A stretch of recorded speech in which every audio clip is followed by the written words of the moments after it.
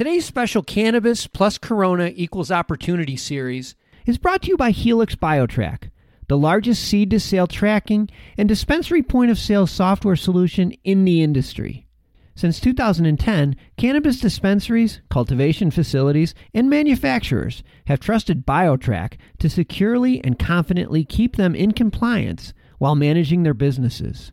With flexible solutions for both THC and hemp industries, customizable workflows, built-in machine learning and data analytics that deliver actionable insights to the right people at the right time, it's clear why cannabis companies in 37 states and 9 countries depend on BioTrack. For comprehensive cannabis software and business solutions that cover the requirements of compliant seed-to-sale tracking and data reporting in every state, there's really only one choice: BioTrack. Go to biotrack.com today for secure cannabis software solutions that you can count on. They wanted to go into that state. If they liked that deal before, well, you're going to love that deal now if that deal's still on the table. And in general, these deals are only going to get better if you were an investor in the markets. We picked up a deal for 2 dispensaries that were at a higher price and now are at a lower price. From MJ Bulls Media, it's the Raising Cannabis Capital Show.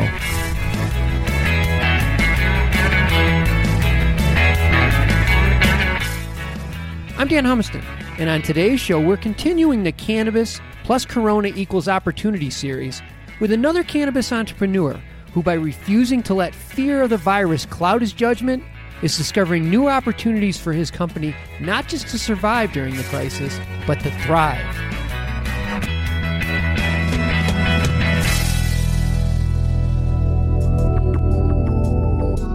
Today on Raising Cannabis Capital, we have another special report on uncovering cannabis opportunities created by the coronavirus. And joining me to talk about cultivation in Nevada is Michael Sassano from Solaris Farms. Michael, welcome to the show. Thank you very much. Good to be on. Well, I appreciate you taking time out to speak with us today. Solaris Farms is a large-scale industrial greenhouse cultivator, and you're located in the heart of Las Vegas. So you're the perfect person to talk about how the virus is impacting the cultivation sector in Nevada. I guess to start, can you kind of give us an overview of your market? Roughly, what were your pre-corona numbers? Like, how much were you producing? Like, just give us an idea where the baseline was. Well, as far as Solaris Farms, we're in a perpetual rotation. We harvest pre and post coronavirus between 200 to 400 pounds dry every single 2.5 weeks. So we pull down a 4,000 square foot bay with over 1,000 plants every 2.5 weeks here. And that hasn't stopped post coronavirus. Yeah, good. I mean, that's encouraging because, you hear a lot of the sky is falling mentality in other sectors. And everybody that we're talking to in this industry, we're not seeing that. I know things are changing hourly, and we're recording this episode just so our listeners know on March 24th. So things may change, but as of today, how has the virus impacted things?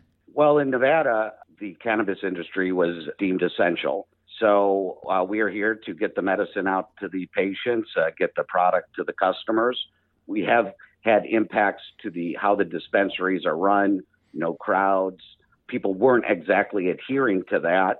So they had to stop in-store visits. We have a robust delivery economy here.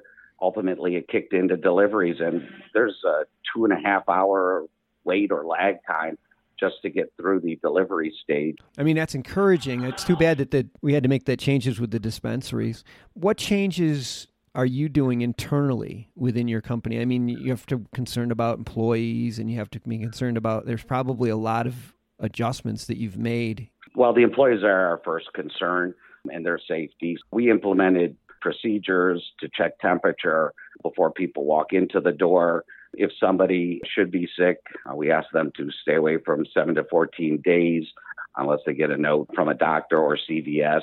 CVS has been very good at giving tests to people. We had 3 guys tested just in case.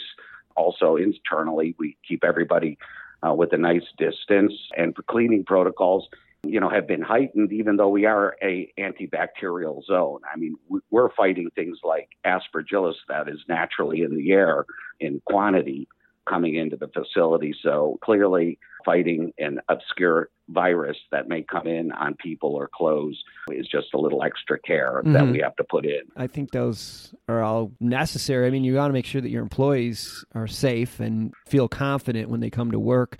You have some ideas as far as crop rotation in case you need to slow down productivity or make some adjustments. Maybe you can give us an idea, strategies, if you have to make any adjustments in your business model. Well, I mean, initially I had proposed to investors and the Solaris Farm board to slow things out, pull a crop out of rotation rather than doing 2 harvests going forward a month. We would end up doing 1 harvest a month. And, in there we could rotate in some new genetics we always wanted to rotate, but we never had the time to do. But as far as our decision recently went, we've decided to keep on with where we're at and accumulate any unsold product as inventory and wait for better times. What we initially started to prepare for and where we ended up actually is no change. That is so encouraging. Again, like I said, with all the negative that you're hearing, it's great to hear that things haven't really changed and you're moving forward just like you were before. Under that same heading, crises do create opportunities, and within the cannabis cultivation sector, would you see any opportunities that might be materializing from this crisis? Well, people were looking for money before, and now that money has stopped stronger groups with better cash positions. If they wanted to go into that state, if they liked that deal before, well, you're going to love that deal now if that deal's still on the table. And in general, these deals are only going to get better if you are an investor in the markets. We picked up a deal for 2 dispensaries that were at a higher price and now are at a lower price. I want to take a short break to let you listen to a quick preview of our next episode. So 10 stores, 3 years, 200,000 square feet. We believe we can garner 10% of the market share for Southern California over the next 5 years. We estimate that at a $7 billion market, CBD and THC. So if it all worked out and we were able to get that 10%, that could equate to something in the neighborhood of 500 to 700 million. We think we can run a 22 to 24% EBITDA business around that. Tune in on Thursday to hear the next episode of the BioTrack Cannabis Dispensary Spotlight Series with Michael Campbell from Showcase by Cal Ethos. And now let's get back to today's show. The name of the show is Raising Cannabis Capital. Do you plan to be raising capital in the future to maybe take advantage of some of these opportunities? As of this morning, we sent out over 128 different emails alerting people to where our stance is. And we've had multiple calls with investors and investor groups, people that we've been looking to expand with. And ultimately, instead of doing expansion right now, we pivoted to we're buying up a few projects right now. Just in the last week, we put out 2 LOIs on 2 different possibilities. So for sure, we've kind of pivoted to the buy scenario rather than why expand out right now when we'll use that capital to pick up a asset that's cash flowing. Wow. Well, that's good news. And we'll have all of Michael's information and Solaris Farms information in the show notes and on the mjbulls.com website. So if anybody wants to circle around or any investors that are listening and want to talk to him further about this, just reach out to him directly. Michael, thanks for being on the show today. Yeah, big pleasure, and thanks for having me. I appreciate it. Today's show was made possible by the generous support of our sponsors, like Alt36, the country's premier blockchain payment processing platform that's providing dispensaries and its customers with a safe and secure payment option other than cash. To learn more, go to alt36.com.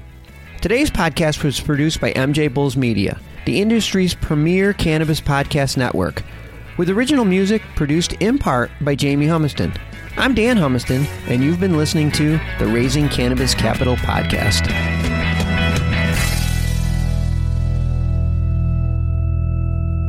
Thanks for listening to today's show.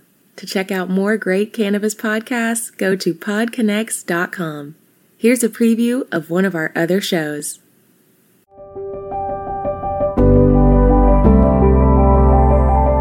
Hi, it's Justin Benton, host of the Miracle Plant Podcast, where we discuss this miracle plant that goes by so many names and how it's helping people in so many extraordinary ways. So if you love this plant and you want to hear a story that tugs on those heartstrings and learn more about this plant, then head on over to the Miracle Plant Podcast. You'll be glad you did.